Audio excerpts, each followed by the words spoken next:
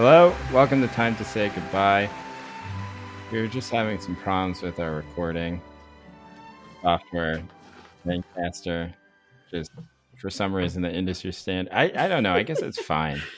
Every time they update something, it just all crashes. And I don't, like old people who are just like they refuse to update their actual hardware.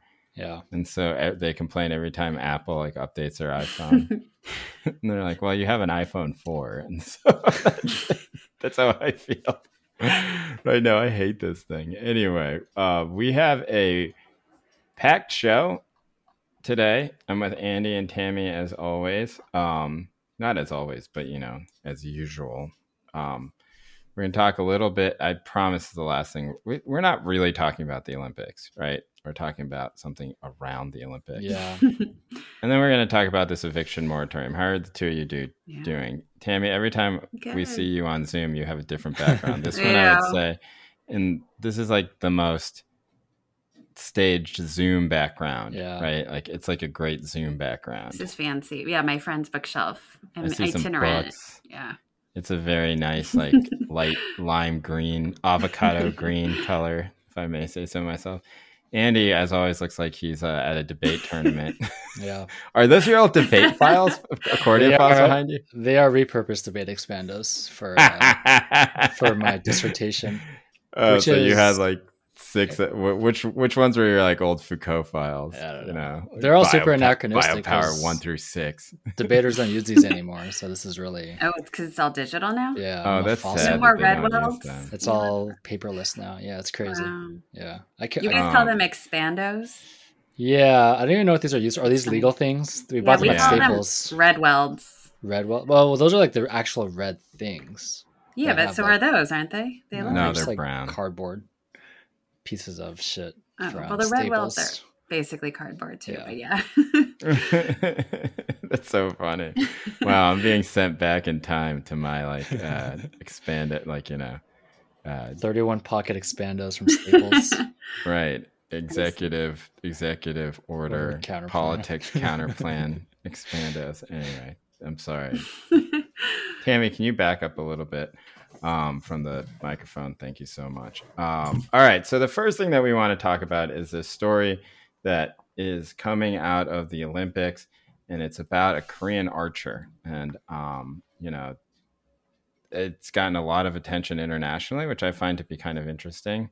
But, there is a Korean archer who's a woman who has won 3 gold medals at this point. Korea is very good at archery, as we said before, in our sort of race sciencey way.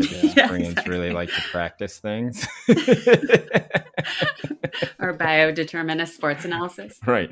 There's epigenetic code for like repeating, for constantly repeating the same motion over and over and over and over and over again. And so, yeah, Koreans, I don't know, like I was looking at the Korean betting line before the Olympics for how many gold medals they would win, and it was like 6.5, and I was like, this must all be archery, and they basically baked in 6 gold medals for archery, and then they're just like, well, maybe they'll win one in another event, who knows.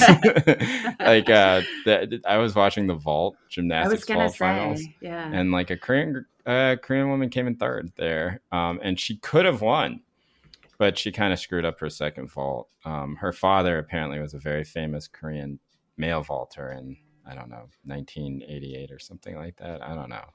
Anyway, I'm off topic. So how long have they always dominated archery, and just women's archery? I didn't know about this before this. No, the men are pretty good too. Yeah. One it's of the a fairly events. new sport. Yeah. Oh, right, because Gina Davis was like the first American to compete in it, right? Like in 20 years ago. Oh my gosh, it's so funny. I don't know. Is that true? Who's Christina Davis? No, Gina Davis, the actress. Gina Davis participated was in the Olympic archery team? She's an Olympian. She picked up archery in her 30s or something. So nuts. Wait, so you can pick up archery in your 30s and then become an Olympian? Jay's like, I gotta go. I didn't say that. I think I don't know, maybe she's like a genius at archery. Yeah, she picked it up. There's a guy I play disc golf with who also says that he does archery. And he says the two are very similar.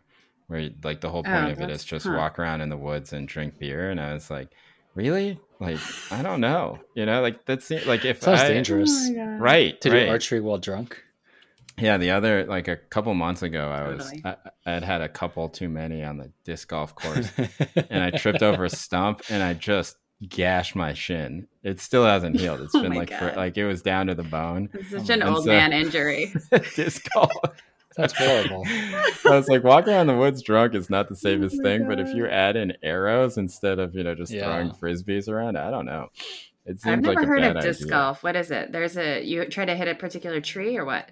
Well, that's the original version of it, but now they have these little baskets. It's a wonderful activity. I mean, it's it's over in 2 hours, or an hour and a half, so it's shorter than real golf. They build it in like, I don't know, it's in different places all around the countries, but generally it's like in woods, that nobody's using. And so somebody just builds disc golf course in the woods. So you're literally just walking through the woods with your friends. And, it's just frisbee golf, yeah? Yeah, it's frisbee golf. Yeah, okay. But you use these smaller, harder discs that fly further. But it's a lot of fun. There's no pressure. That sounds cool. Nobody's mad or aggressive on the course. Is this supplanting like ultimate frisbee as the disc sport of the future? It's gotten much more popular in the past couple of years, which is surprising. Like, so I used to go a lot when I lived in San Francisco 10 years ago. I promise I will only talk about this for a little bit. And it was always empty. And my friends and I would just go to Golden Gate Park because they have this amazing course there. And it was always empty. Like, you would never have to wait. But during the pandemic, man, everybody in San Francisco went out to the disc golf course. And so you would have to sometimes wait like 45 minutes to get on the first hole. They had like this socially distanced line. Wow. People waiting. And then by the first hole, everyone's already drunk, and then it becomes like a total shit show for the next 18 because everyone on the course is drunk. But yeah, it's become much more popular. In fact, like Sports Center was like doing a segment on the disc golf finals, and some of the Barstool dudes are now like pro disc golf. And so I feel like it's like they have huge cultural pull, if you want to get it, like, I feel like their audience will do anything that they say is cool. And so like if a few of them say disc golf is cool, they'll all start disc golfing. Anyway, that's it. That's the end of our disc golf conversation. This is not in the Olympics yet. It's not in the, it should be in the Olympics. Next time. I mean, I will say this about the class politics of disc golf, that it is mostly like like a rural, middle class, working class activity, Yeah, Tammy, you have to like it now. There are no rich people playing disc golf, Oh my God. Except for like maybe my friends. So does the course, is the terrain kind of like a paintball terrain?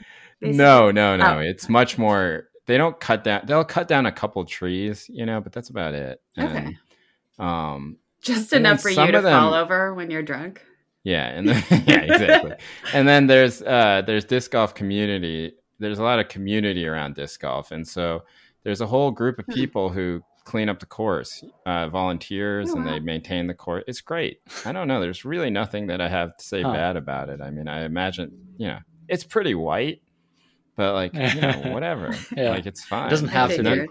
There's nothing. It doesn't have to be. And also, honestly, some of the best people I see out there are Latino people in San Francisco. They're just out there too. I don't know.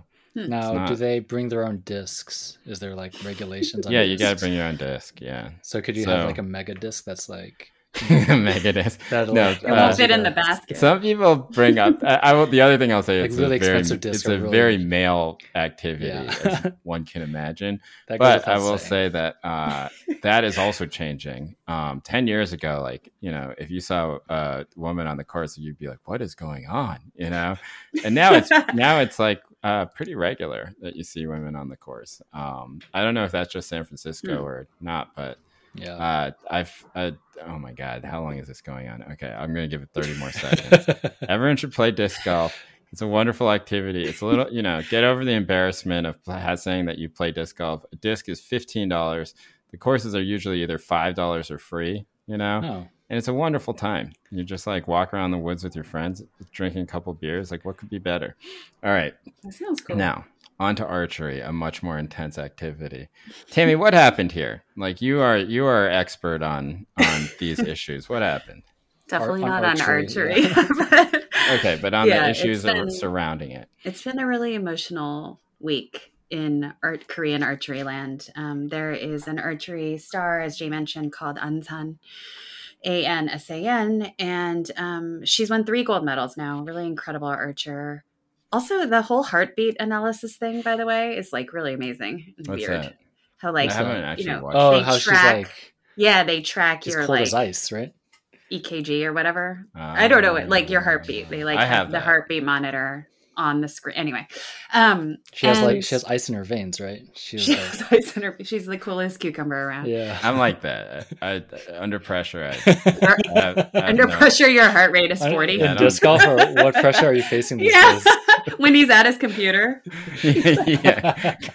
When I have to type the nut graph to an article. I know. I mean, but various athletic endeavors. Just I don't feel the pressure. It's incredible. It's all the same. This is like epigenetics, the Korean epigenetics. Me and Ansan have the same oh my God. epigenetic code. All right. Sorry. Okay, back to. So she's a really amazing athlete. She has very short hair. And she's basically been picked up as the latest victim of men's rights, sort of blogger, bulletin boarder type people to be attacked as a misandrist feminist.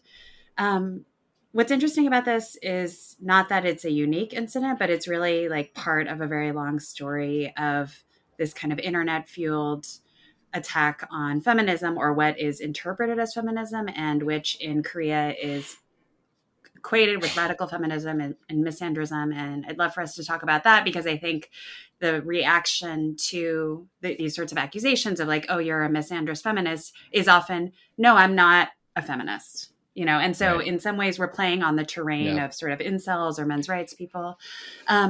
But anyway, to make a long story somewhat short, this kind of goes back about 5 to 10 years that there's been a lot of new feminist activism among young women in response largely to obviously the conditions of daily life in Korea, which are very patriarchal and difficult for women, but also the sort of internet fueled and smartphone fueled harassment, sexual violence, from revenge porn to hidden cameras called 몰카 that have been embedded in a lot of women's restrooms, to job discrimination. So it's like this whole kind of thing. And in 2016, there was a bit of a turning point with a murder in the Gangnam subway station. And in that sense, the movement that came up around that, with women basically saying that could have been me.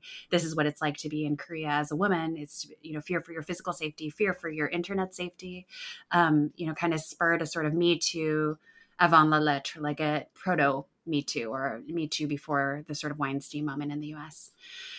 So anyway, there was a recent moment also in, a couple of years ago about revenge porn being, and different types of like hidden camera photos being shared in these massive Telegram groups, right? Yeah. So there was this Telegram scandal called the Nth Room Telegram scandal, which is basically a hidden channel with really unspeakable sexual brutality, from child rape to other forms of sexual assault and violence that were perpetrated by quite a few men in an organized fashion, and then many, many men who were downloading this material. So, it's kind of hard to summarize this whole thing, but basically we can read the victimization of Ansan in this kind of trajectory of a sort of lashing out against women that is both proactive and reactive to some of the feminist currents in the country.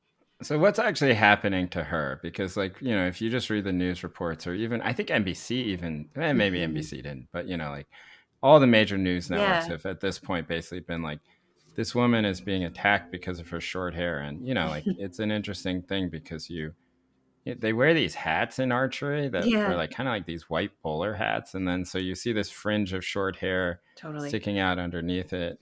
What is actually happening to her? Yeah. So she was attacked as having short hair, shokkanmori. And basically that is like the way that it's being carried out by these men's rights people is both an attack on feminism, radical feminism, and it's also sort of homophobic in a sense. Like there's a bit of an equating, right, with like queer culture and like queer feminism, which is really important in Korea to the feminist movement. And I don't think, like, I think it's unfortunate again that feminists kind of being on the defensive are kind of always trying to downplay that. But basically, Ansan was attacked for this, and then she was trying to kind of defend herself. She hasn't really engaged in the feminist discourse, like saying like, yeah, I'm a feminist or whatever. But what some women in popular culture have come out in support of her, she was wearing a badge that's indicative of being Mamamoo fan, which is a K-pop group. And so one of their members was speaking out for her. So there have been some high profile people who have said like, Ansan, we support you. The men's rights activists, meanwhile, have been trying to petition the Korean Archery Association to basically disavow Ansan, which is insane given that she has won 3 medals for the country. In a way, it's sort of an interesting moment in kind of like nationalism and like nationalist discourse, because Korean feminism has always sort of been stuck and subordinated to the sort of democratization and nationalism of modern Korea. And so here again, we see this sort of weird like take on that, where a gloss on that, where it's like, is this woman a national hero? Like in what kind of woman can be a national hero for Korea? What sort of like physical or emotional or political attributes does she have to like embody? I want to clarify one thing, which is that like when you say men's rights activists, like here in the United States, we just think of like a small group of incels who are causing terror on the internet, right? Or incels I don't really like using that term, but you know what I mean? Like it's like a term. It's basically thought of as a small fringe group. This isn't that, right? Like when you're talking about men's rights activists, we're not talking about like a small portion of the population. It might be the people who are doing the posts, but the people who sympathize with them are much broader portion of that country. So like I don't know, it's hard to do percentages here, but like I would say that from my sense of this is that this is not a fringe opinion, that her short hair is a problem, that her like quote, it feels McCarthyist almost, right? Like, are you a feminist? It's like the type of, like, we don't do that in this country really anymore, right? Like, I don't think I ever hear the term feminist in any sort of context outside of the most corporate sense, right? Like, at least now, I don't know, like, especially on the left now, it's not, it's just sort of a given in some ways, and maybe it shouldn't be. But like this idea of like, are you a feminist or are you not a feminist? It's so strange to us. Like, so what is it? What is that situation like? Yeah. So first of all, like when people, we should talk about like the semantics. So when people say like feminist as like a pejorative or an accusation in Korea, like it's kind of like when Limbaugh was saying feminazi back in the day. Right. So it has this thing and there's an assumption again about feminism being a certain kind of thing, a hatred of men, whatever. And, I think in this case, what we're seeing is back in 2015 and 16, when some of these men's rights and incel groups were in chat rooms that are basically like 4chan type situations, it wasn't actually clear like how influential these people were, whether this is something we could basically ignore or just deal with through like similar women's activism online, which is what some of these controversial women's bulletin boards basically tried to do in a process called mirroring, where they were trying to do wordplay and other sorts of play upon the men's misogynistic gestures.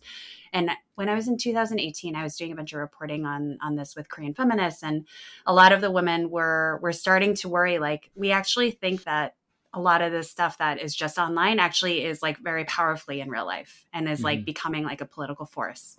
And I know a friend of the pod, like Nathan Park, has documented some of this recently, and he's been kind of worried about the growing influence of these people in conservative politics. Right. And now it's reached a point where basically we can say that young men's rights activists actually are a very sizable portion of the constituency of like the PPP, which is one of the main opposition parties in Korea.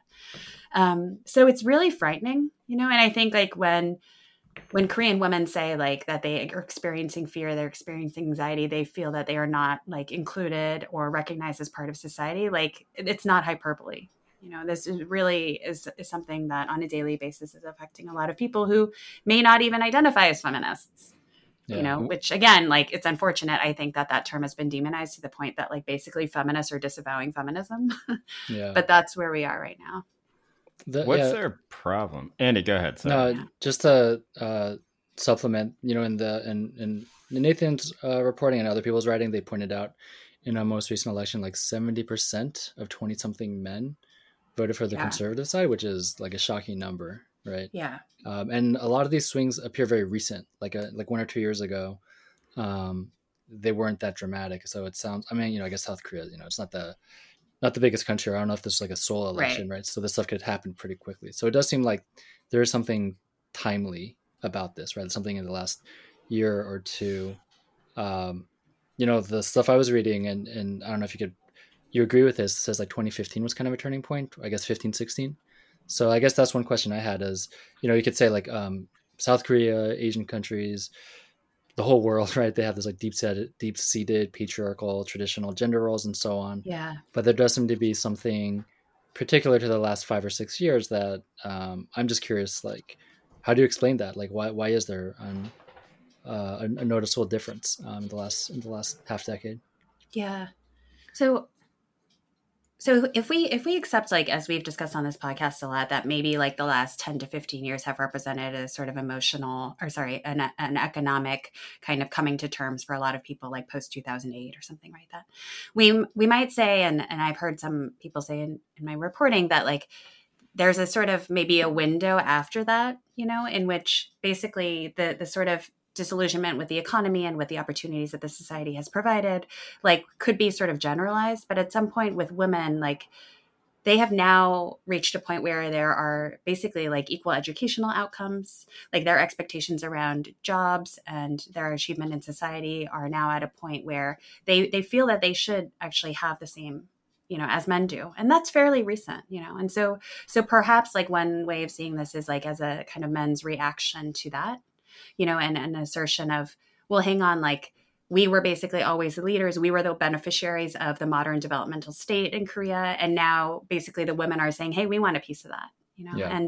And then the men have this added thing where we're talking about an incredibly militarized society that is actually physically an island because it's cut off with North Korea. It's not a peninsula. There's compulsory military service. And so there's also this incredible sort of like militaristic martial mentality that's instilled in men that also gives them a feeling of, well, why should women get what we want and deserve when they don't even have to do compulsory military service? They should occupy a particular supportive function in society that they always have, and we're not going to take anything less than that. And so you guys might have read like a few years ago with the whole like Hell Chosun thing, like Hell Korea, like this feeling of young people who are like, I want to leave Korea, there is an opportunity here, etc. That's a shared like cross-gender thing, but it also has this sort of like chauvinistic male element that's like, this difference between like the unreasonable expectation and entitlement that they have and like what they're seeing women demand. Yeah. And there's also this, I mean, the gender pay gap right now is very bad there, right? So bad. Like, it says the World Economic Forum had a 2015 global gender gap report, and Korea was 115th out of 145 countries. Which is bad. It was the worst of all the rich countries for Korea. Right. And so they said that college-educated women make about 66% of what college-educated men make on average each month, and the median wage gap between men and women in Korea is the worst amongst OECD countries. What's that, OECD? The organization, what does it stand for? It's basically in the developed rich countries. Okay, at 36.7, Europe, Asia, US, basically. In 2014, and most women drop out of the workforce in Korea at the age of 25, and I mean, it seems like I don't know. Tammy and I are very familiar with Korean culture. It's very patriarchal, and women generally, I don't know. It's like women working, at least when I was growing up, even in the diaspora, if the wife works, it's mostly seen as because the man is not making enough money, right? And so, like, how rapid has this change been of women entering the workforce? Do you see this as just sort of a reaction to that, or is it something new? Because I mean, Korean women have been working, right? It's not like this is sure. They didn't start working in 2013 and then 2 years later everyone's like, whoa, what the hell's going on? Right? Like what happened? Yeah. I mean, I think this is like, I think we're all trying to kind of figure this out. But yeah, I guess just to build on sort of what I was saying, like I think, and I don't have the particular numbers of job entry in front of me, but I do think there's been, a lot more secondary and higher level like educational achievement among women, and their expectations around, you know, having careers in the workforce, not just having a sort of like casual job or doing service labor. I mean, of course, women have always worked and supported their families, like in the service economy and in the informal economy. And, you know, one of my retorts always when men are talk about like how they should get more because they do compulsory military service is like during the developmental period, every single family has a story about like how a woman wasn't able to go to school because they were working to send their brothers to school, and like all of the education, you know, an opportunity of the women was sacrificed in favor of the men. So, yeah, I mean, I guess if we looked at it economically, I think it has to do with like many more women wanting to be in the workforce to have like durable careers, women not necessarily wanting to get married and have children. Like those like the birth rates have gone way, way down. So we do see like a questioning of traditional, you know, nuclear family arrangements. There's a negative birth rate, right? Negative birth rate now, yeah. I think maybe last year was the first time it dipped below the death rate. Right. An emergence of, you know, LGBTQ activism. So there's a lot of stuff kind of happening at once, you know, that I think like for people who, again, have these sort of unreasonable expectations and entitlements. And then you add the internet on top of that and how much like Korea is wired, and like men basically in a kind of maybe a little bit, I keep thinking of like the Japanese term hikikomori with like the men shut-ins. You know, and this sort of unemployed youth being at home, being on the internet, getting radicalized in these like really nasty directions. Yeah. I think all of that is this kind of like really gross stew that we're confronting right now. Did any of it have to do with the, you know, the fact that it's from 2015, maybe 2013, I think. Korea's president was a woman. Some of these reports said a lot of this male activism was actually kind of part of the anti-POC movement in the 15-16. Is that? You know, I'm kind of. I guess I haven't always credited those theories because I mean I'd love to hear more about that. I mean.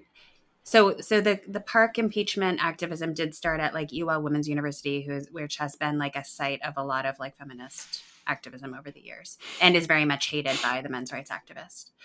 In that way, like it was both a feminist movement, you know, and a democratic movement. And so to say then that the men's rights were sort of fueled by that, I don't know. I mean, I think it's really complicated and there were so many people involved in it. It seems like weird to kind of reduce it to that. But I'm sure there was a ton of hatred of her. It's just that like everybody hated her. Right.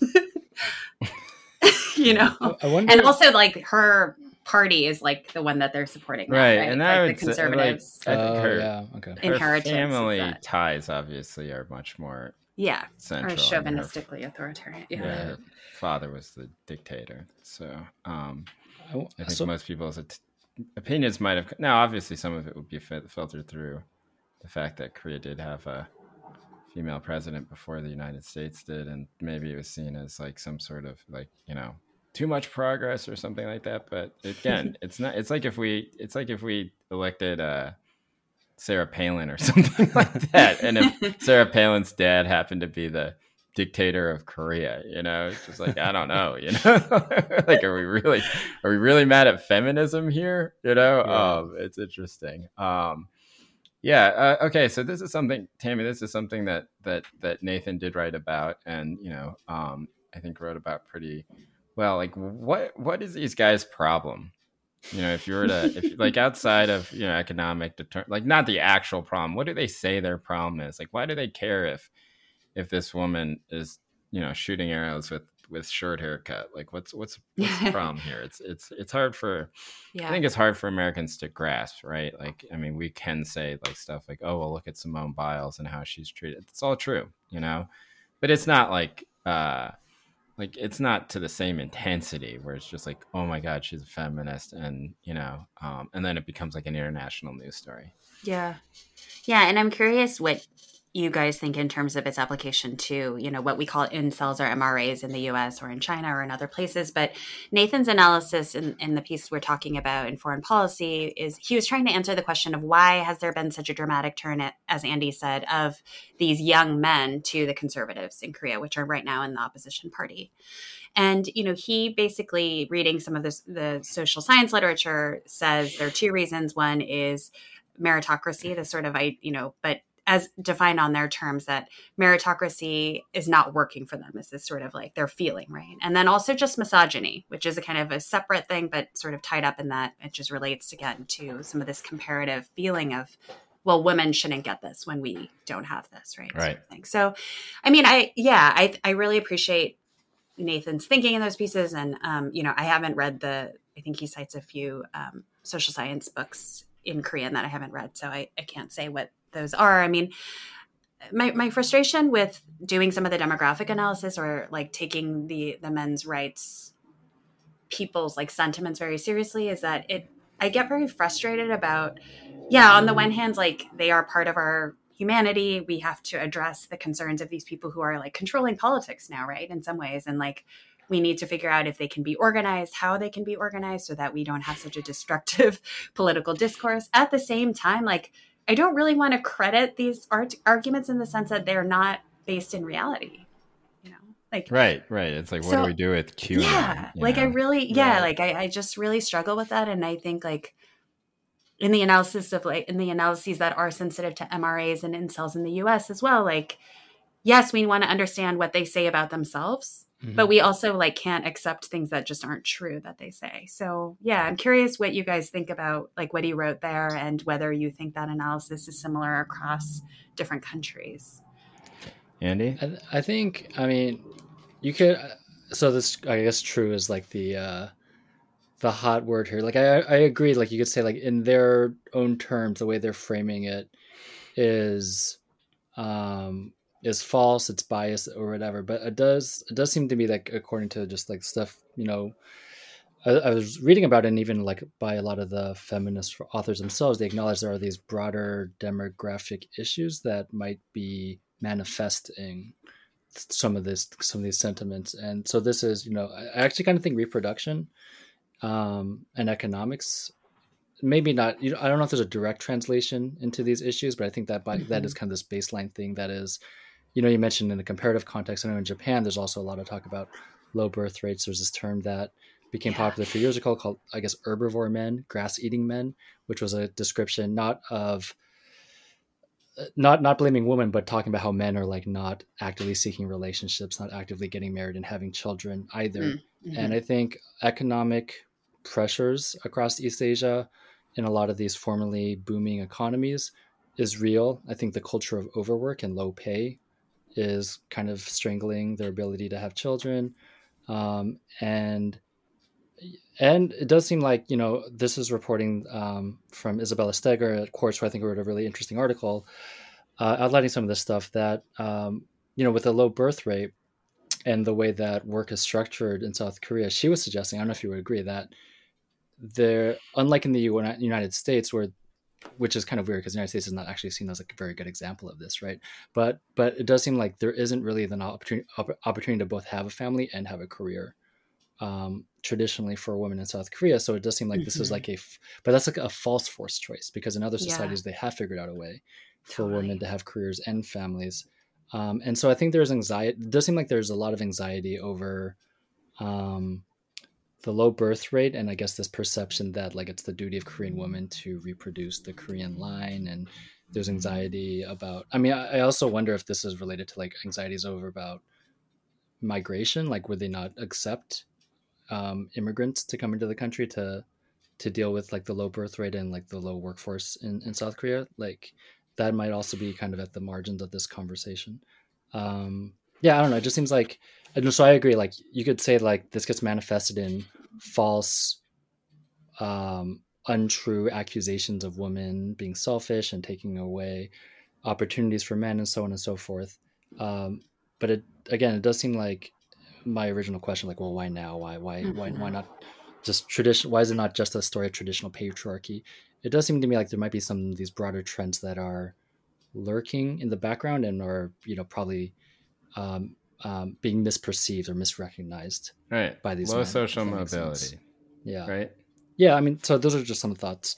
Right. No. That's great. Yeah. I think it's like, just from reading Nathan's article, it seems like it's like a question of, he talks about how there's this contradiction between this generation's love of meritocracy, which they sort of figure out through a bunch of exams and standardized tests, right? and their belief that that the entire country is running on a meritocracy, and then the reality that there's not much social mobility, and then that's mixed with this like sort of weird metastasized misogyny that is somewhat inherited from the older generation, which was very patriarchal, but now is basically just saying like the meritocracy isn't working for me because of feminism, right? And that's like a scarcity thing, because it's like, well, if more women are working, there's less jobs for me. And then I do think, Andy, as you were saying, that some of it is about reproduction and like sexual availability or whatever, right? Like where there are all these stories, and it's all very commonplace in Korea that some men can't find wives in Korea, and so they go to the Philippines or Thailand or something like that, right? And that they find a wife there or something like that. There's a story in the Times about 8 years ago about this, but that's not really as common as these guys seem to say it is. And it also is this idea of scarcity, right? The whole problem with this seems to be, or their issue seems to just be that like there's not enough for us, and we're working so hard, and you know, our lives aren't turning out the way that they should. In a country like Korea, where you can't really blame, you know, the immigrants who run across a border, you know, I think women become the target. No. I don't know. Yeah, I mean, well, so with regards to marriage and sexual reproduction and sexual engagement, so like the population that has married foreign women because of this perceived scarcity of women, or that they're not being desirable, is generally like rural men who are in agricultural communities, who may not have the highest levels of education, and who are fairly low income, and they have imported a lot of Southeast Asian women into the society. The Korean approach to that, because it is a very ethnocentric and racist society in a lot of ways, has been to essentially convert those women into Korean women and erase their pasts and their cultures, right? So that's one dynamic. The refugee admittance rate and then my permanent migrant worker admittance rate is like basically nil. So there's guest worker programs, but they're extremely abusive and they are temporary. So even though it is a multicultural society, in reality, like it doesn't want to acknowledge that it will be, and there's really no gesture to open towards that. I think the problem with, you know, this anxiety around reproduction is like the men who are engaging in the men's rights activism are not necessarily the men who are in that, you know, sort of like foreign bride economy, or, you know, the sort of their demographic categories don't line up. I think also what's the factual problem that I'm having in this discourse is like women aren't doing well in jobs. Right. Like they aren't getting job advancement. They aren't getting jobs. Like men are still very preferred. And so the perceived scarcity issue, like scarcity is real, but that's because we live in a horrible, like hyper-capitalistic economy where like the social mobility, like Korea is scrunched, like more than a fifth of the population is scrunched in this whole area. Like, you know, everyone has like a PhD from Cornell and like no one can get a job, you know, and that really has nothing to do with gender. It has to do with like the incentives of a society where we've basically just like made real estate the number one way to make any kind of money, and everybody else has to have like inherited wealth through Tibor, you know? Yeah. And so that, but yeah, the displacement on that, maybe what you guys were saying is correct, that, you know, this is just a classic case of like societal scapegoating and the women are there. Yeah. I don't know, you know, but I think again, the terms are wrong. Like it's sort of like, you know, in the United States, there's all this rhetoric of how like illegal immigrants from Latin America are parasites and don't pay taxes and are doing well, but in like reality, it's the opposite, you know, like no one actually fact checks the racist comments. There's a mismatch here between like, there's an economic system and those is just like very like based, like physical, natural system, which is in the economic system. There isn't that much room for growth in a lot of these places. Mm-hmm. And contrast that with a sort of natural system of like birth rate. It's like, there is a lot of room for growth. There is a lot of room for people to have kids and take up land, et cetera, but those things don't match up. And I wonder if there's like there's like a misperception where they think like if I were one of these men's rights activists, I would say like, look, there's all these available men, there's all these available men who need wives, and you know, this country is shrinking, and so like, why don't women want to marry us and start and have children, et cetera? But that's a mismatch with the economic reality, which is there isn't actually all this room for all these new people to enter the workforce, or people to give up their careers to start families, because everyone is basically just trying to squeeze out what they can right now. Mm-hmm. So I don't know. That kind of mismatch between the natural and the economic might be kind of driving some of the misperceptions here. I don't know if that makes sense, but yeah, and and I'm wondering like what I think also in some of these analyses like there isn't enough attention to like, well, what are women going through, and like Right. what how are they processing their own economic reality and their own social reality and anxiety, and and I think like in those 2015 2016 moments there were a lot more women talking about that and questioning like just very basic things like why do they have to do all the housework, like why is the language so sexualized and like sexist, all this stuff, and like their audacity to do that like what just like basically provoked all this rage in these MRA communities. I don't know how to reach these people. Like it's very frustrating. Where do Korean feminists take their cues from? Since there's no history within the, I mean, there is, but the history in the country is short. Like where do they? Yeah. Who So are I they think there's modeling like themselves some of after? it, there's like some indigenous excavation of like, for instance, like the courtesan poets and, some of the feminists from the 1930s. Like, so during the colonial era, there was feminism. Some of it is looking at histories from like the 60s to the 80s of the women who were leading in the democratization movement, the factory workers strikes, all of the sort of, the women who were in the unions at the time. And then like more recently, like, they do use the word feminism like in English, right? So feminism, like they are using that more than like 여성주의, which is like translated version. And in that they are reading who we read here. yeah. So, like the last time I was there, like Soulnet, Roxane Gay were super popular. Wow. But also older feminist texts, interest in like de Beauvoir, like Sontag, like very wide ranging interest in like Western feminist traditions, and like feeling that a lot of the second wave work is still very applicable. So is there like a xenophobic sense also that a feminist is bringing Western, quote unquote, Western ideas into, right? Because if it's seen about that, I don't see that as much. I mean, I think like, I don't know. I mean, I'm sure some of the older generations. Like, well, what other ideas are from the West? And they're like, well, most of them. All of the ones that are circulating. The last thing I want to say, and this is from Nathan's article, and I found it really interesting. And he said that, like this is about the political power that these people have. So the PPP, which is the People Power Party, which is a great name, too bad they have terrible politics, which is their they just elected a 36-year-old pundit named Lee Chun-suk, I think, right? As its part, or Lee Chun-suk. I'm sorry for the Korean people who are constantly listening to see if I can actually speak Korean. I can, but not as well as Tammy. But like,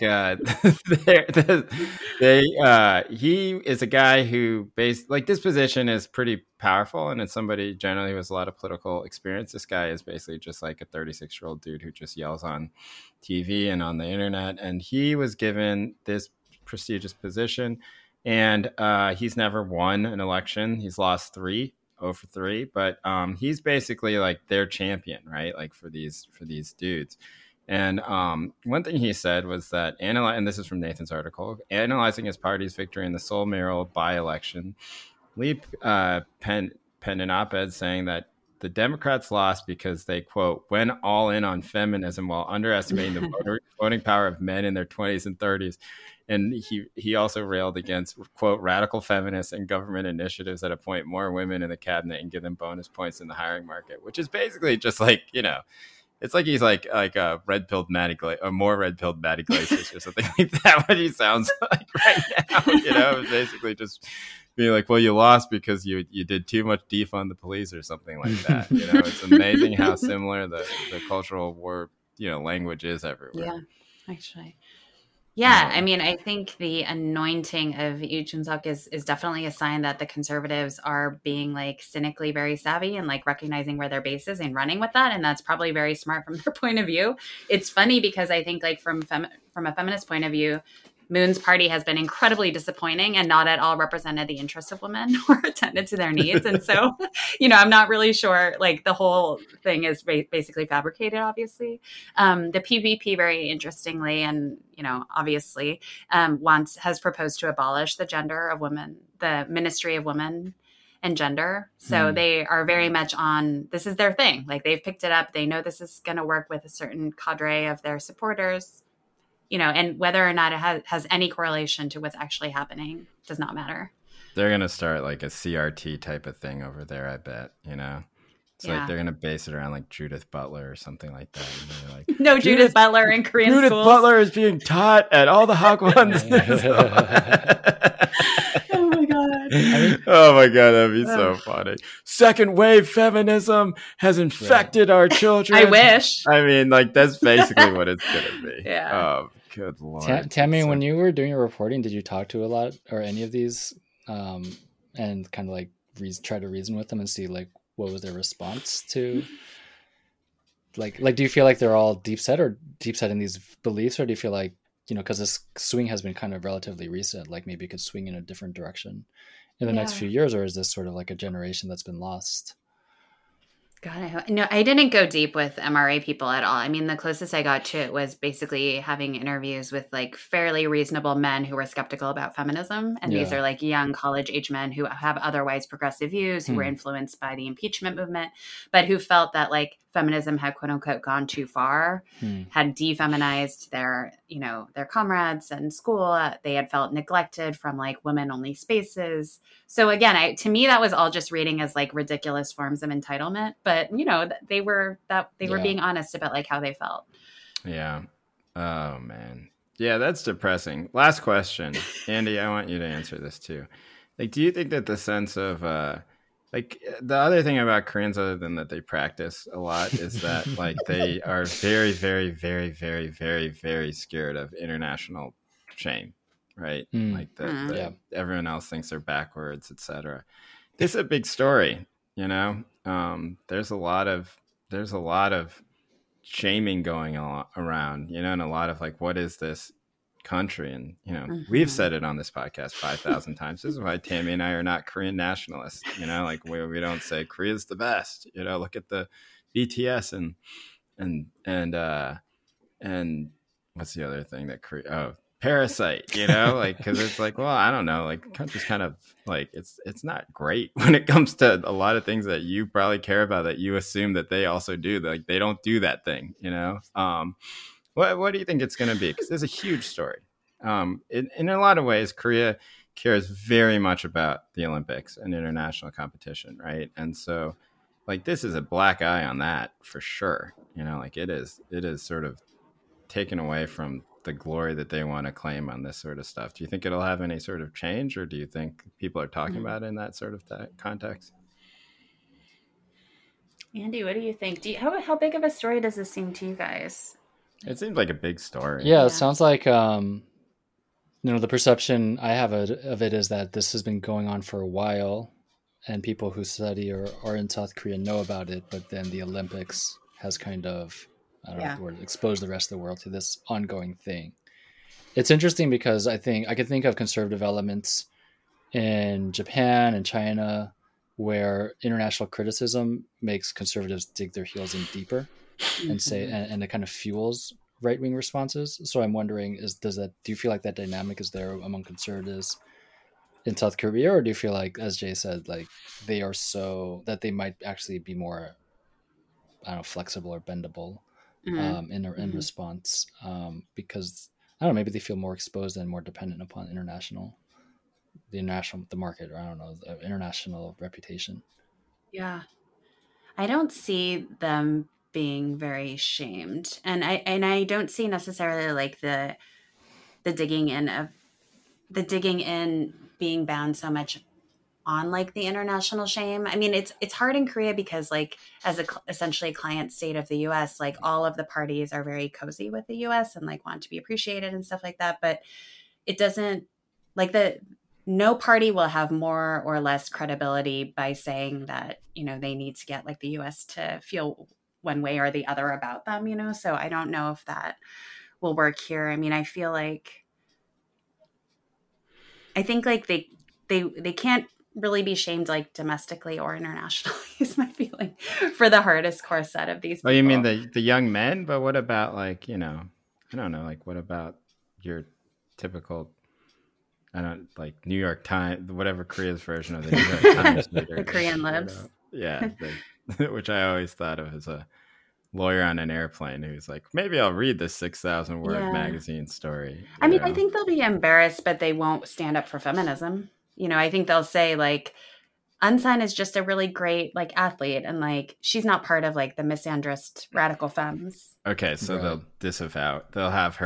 They'll disconnect her from it. How has she responded to all this? I mean, has she come out and like it's just so striking of a contrast, right? Because you have this shot putter, U.S. shot putter, Raven Saunders, who's a Black queer woman. Yeah, she wins the silver medal, and she puts up an X, and she says this is the intersection where all oppressed people meet, which I thought was awesome.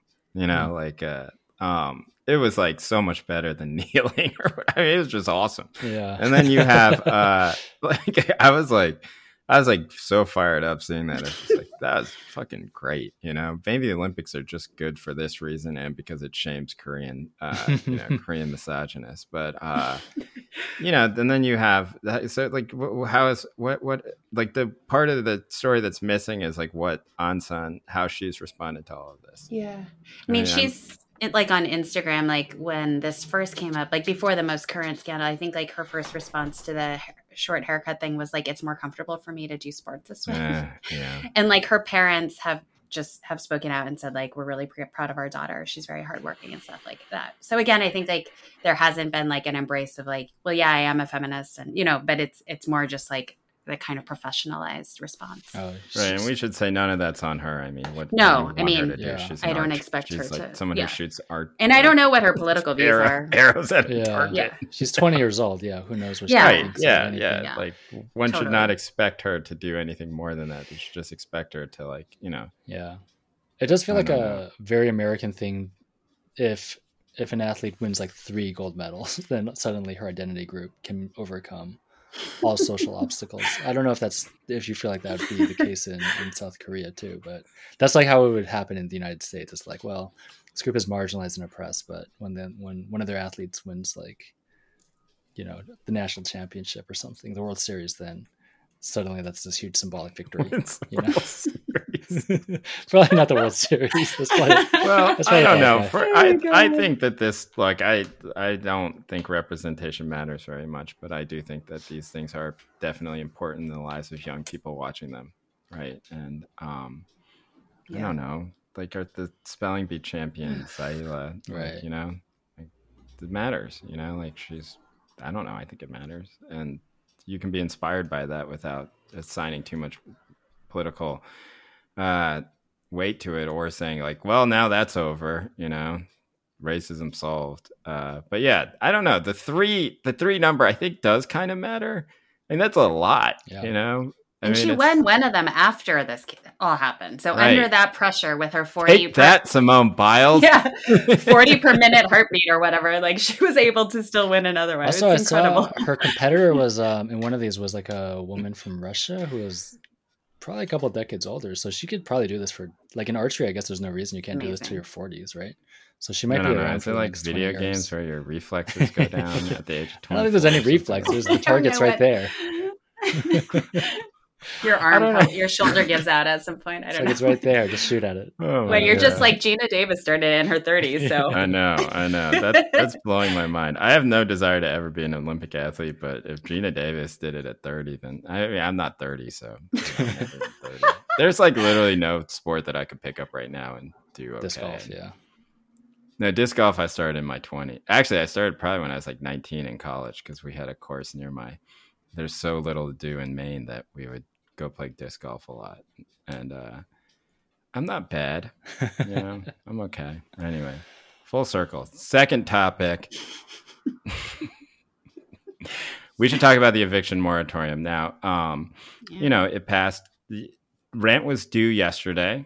The national eviction moratorium was put out by the CDC, ended, despite a lot of work from members of, I don't know, I guess we should call them the squad, right? Like, so Cori Bush, Ayanna Pressley, Rashida Tlaib, and I believe Ilhan Omar sort of stayed outside of the steps of the Capitol because, like, to try and get Congress to reconvene because they had basically just gone on vacation without passing this.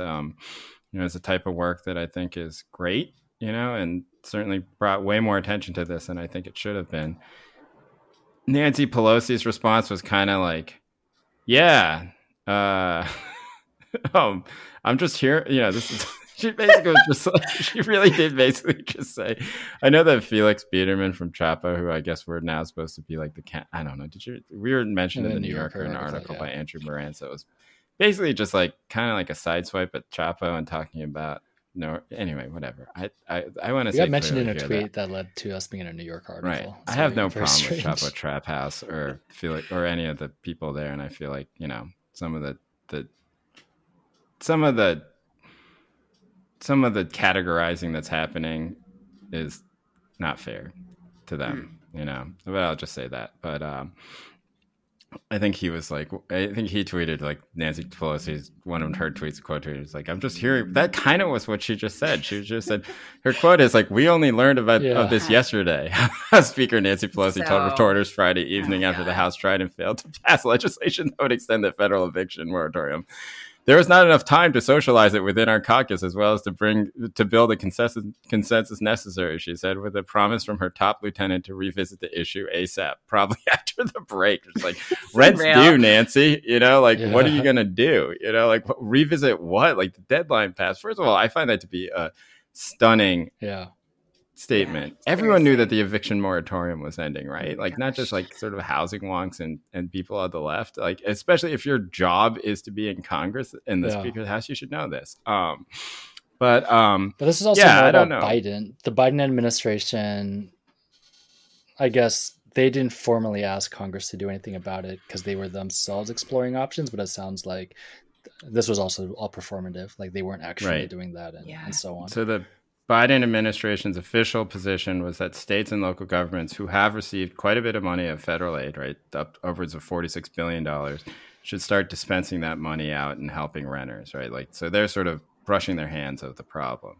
Now, the things that can happen are that, like, Biden could go to the CDC and say, hey, extend the moratorium because we have the Delta variant, right? Like, we can't have people out of their houses because we've got this Delta variant. We can't have people moving because we have this Delta variant go around. But none of that happened. And I don't know, to me, it's interesting because it showed that, Biden's big thinking doesn't really extend to housing. What do you think about that? Also, I think the CDC, I think that was the whole issue with the Supreme Court ruling 1 or 2 months ago. The CDC couldn't unilaterally extend it. It had to be done by Congress. Also, why is the CDC in charge of moratorium? How eviction moratoriums? Well, because they said it was a public health issue. Yeah. Okay. It was kind of cool. I mean, that was the first good thing the CDC sort of did during that period. But yeah, outside of leaking slides. Like, what's that about? Oh, my God. I feel like that $46 billion, the reporting says like $3 billion has been dispersed of the 46. That's what AOC said. Yeah. And so there was some other tweet from Georgia that said 6% of what was given to Georgia has been used. Texas. That's stunning. I think Texas has used the most of it.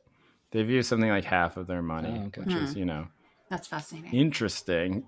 That Greg Abbott is the governor. So I don't think this really breaks down to a red state, blue state type of thing. It's like some states have used that money and some states are totally in the pocket of the real estate interest, which actually tend to be the big liberal cities, right? Like every big liberal city, New York City, Boston, San Francisco, just name one. And real estate sort of runs that town. So I don't know. AOC went on one of those Sunday shows and kind of I don't think she named names, but she talked about conservative Democrats were intentionally avoiding confronting this issue, and there was reporting that landlord lobbies were making inroads maybe through those conservative Democrats in particular. So this isn't, I don't know. I guess it's kind of like, I think we all knew that Biden was not, big picture FDR and everything, that it was going to be a mixed bag on a lot of this stuff.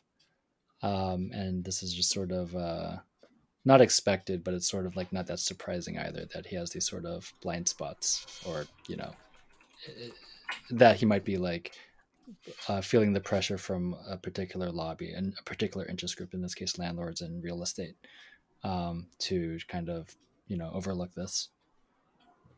Yeah. I mean, I forget where I was reading this. I think it was in the London Review of Books, but someone was describing real estate in big cities like London, New York, LA, et cetera, as a sort of resource curse.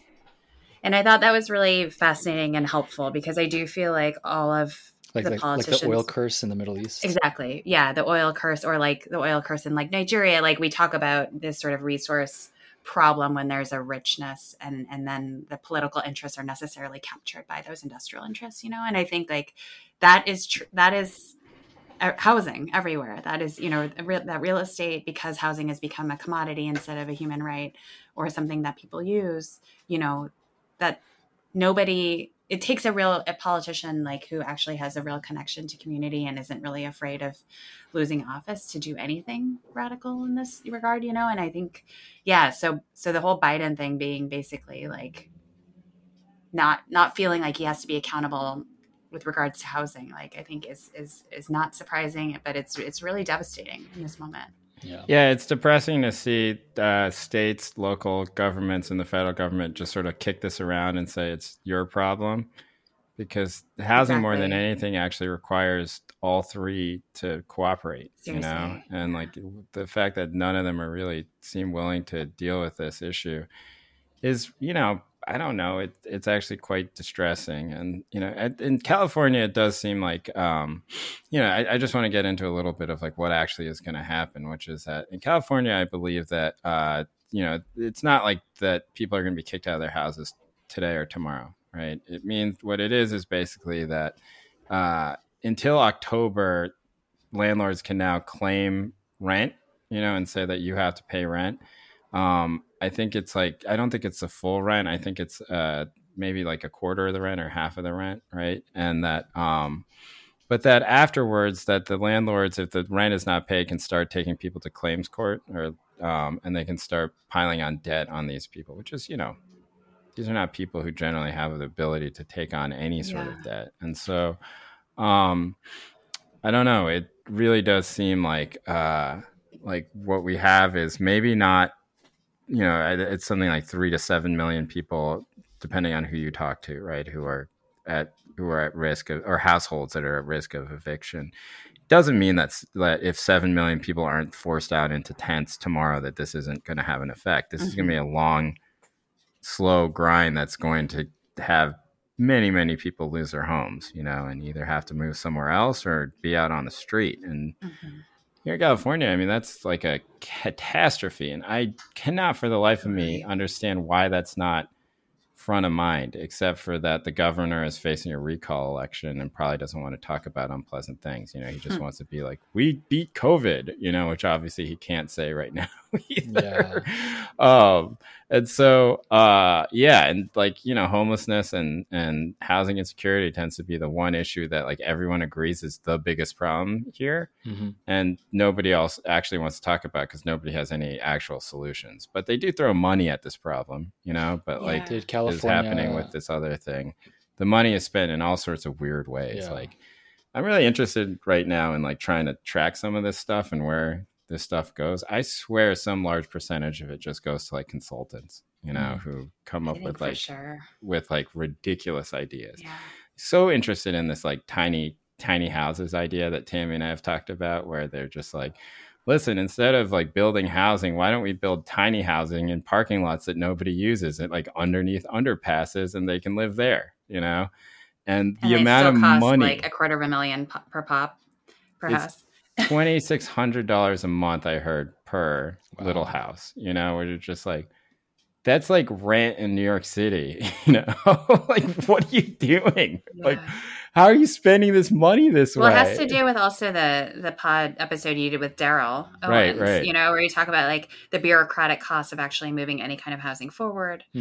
I was thinking a lot about bureaucracy, looking at the AOC numbers too. It's just like none of our systems are actually equipped to have a robust welfare state. And so when you infuse them with cash very quickly, they also all kind of collapse.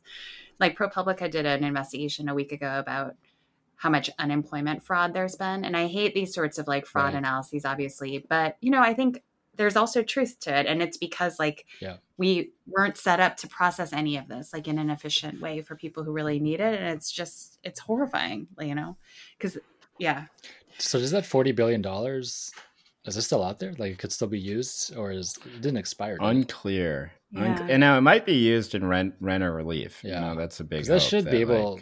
that would cover a lot of the numbers that they have of, right. people. So if they just start cutting checks and say, stay in your house and pay some rent, then they could solve this thing, you know, but instead we're building little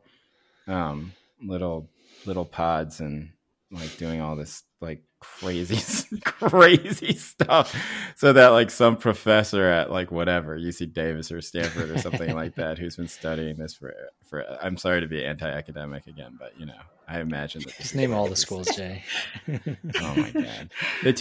So then there are a couple of notes of positivity that I want to end this conversation with. The first is that 2 states are looking to extend their own moratoriums. Those are Georgia and Texas. Once again, not who you would expect. Yeah, I think there might be more. Those are some of the names I saw that just came up on the search. But and then the second thing is, I don't know, how do we feel about this? Like, I think it is good that we now have a reliable group of people in Congress who are all very famous and much more famous than almost any other Congress member. You know, doing things like camping out on the steps of the Capitol. You know, it actually, look, I don't know how much political power they have. I imagine that in the end, they won't get what they want. But it is, I think, a good sign to have something so public, you know, and to have Cori Bush and Ayanna Pressley and Rashida Tlaib, you know, AOC, all these people out there fighting for this and really putting it front of mind for the public who is like right now either scared of the Delta variant or trying to go back to their normal lives or going to Lollapalooza or something like that. It's all right. Thank you for listening to our show. What? I'm ending the show. I thought what you were going to talk about was this is, you know, the squad versus the centrists is still alive. Oh yeah. Okay. Let's talk about that before I end the show. Yeah. Yeah. I mean, yeah. I think it's good that it's not just tenants' rights organizations and DS people with, you know, roses next to their Twitter handles making these arguments. That's what I'll say. Right? What do you think? I mean, like, I'm glad that they've stuck to this stuff. You know, like the people who are afraid that, like, you know, 90% of people on Twitter, you know, always like making sure that AOC, you know, stays on the left, and you know, or that Cori Bush is not a sellout to Jim Clyburn and stuff like that. And just like, here you go, you know? Yeah. Like, what more? Like, they're basically just arguing that they're arguing for tenants of people who are in great amount of precarity right now, and they're doing everything that they can. And the fact that the leader of the Democratic Party in the Congress has said, you know, I just heard about this right now. It's not their problem. Wow. So shocking. It's not great. Yeah. I mean, shocking. I don't know. It is, that statement I thought was shocking, actually. When she was like, I just found out about this. No one told me. I think she was trying to pass the buck to Biden, but yeah, it came off as really like uninformed for the leader of right. So also, callous of the party. She also like represents a district that where this is like suffering. The only issue in these areas is housing, you know, and just like, all right, you know, I don't know. Yeah. Okay, although I think in a lot of that area and other areas, when we say there's a housing crisis or a homelessness crisis, we're all talking about very different things, right? Because like a lot of people are just talking about how they never want to see people on the street. Okay, but that's because there are people in the street. That's all I'm saying. Yes, it's like there exactly. are people in the streets. I know. No, totally. Yeah. But I think she is just like, she's responding to a certain set of. Oh my God. Yeah. I'm glad. It made me happy. I don't know. Yeah, I like Cori Bush a lot. Believing in politics, it is nice to believe in people sometimes. I like Cori Bush. I like all these people. I think Jamal Bowman. They all have different. I don't think that they're all like one unit. I think they all have different ways to come about this thing. But the fact that they could rally together for this one very important thing was actually heartening for me to watch, even though, you know, they're going to lose. But you know, that's always the case. And tenant, don't you guys feel like tenant organizing and housing rights organizing is like way more visible than when we were younger? Like, I feel like in the past 10 to 15 years, it's just, for sure. You know, it's the things people are doing in different cities, including like where Andy is, you know, where Jay is, like, it's amazing. You know, I think we really need to applaud those people for blasting these politicians into their right behavior. I also think it's because like people are so many young people are actually housing insecure, even if they make a decent salary or everything like that. And totally. Prices have gone crazy, and urbanization has even gone up, rich people feel housing people. Insecure here. Yeah. I have this rich friend who's like, he's been trying to move to Berkeley. He can't, he grew up here. It's just like, it's impossible. Now, of course he could actually do it, but not on the terms that he thinks are reasonable for somebody who makes as much money as he does, and like, look, that's not somebody that you have to sympathize with, but certainly that is somebody who then starts thinking about housing in general. Right. And that's the pathway. So, yeah. No, he does. He's a good dude. That's good. All right. So now I will end the show. Thank you for Andy. Don't we're ending on Woodstock 99. We're at a minute 14 right now. So this is a good, efficient show. Thank you for listening to our show. Well, my God, I'm going to spend a minute forgetting what I'm supposed to say. Oh yeah. You can support us at goodbye.substack.com. It's $5 a month. You get access to our Discord and our bonus episodes.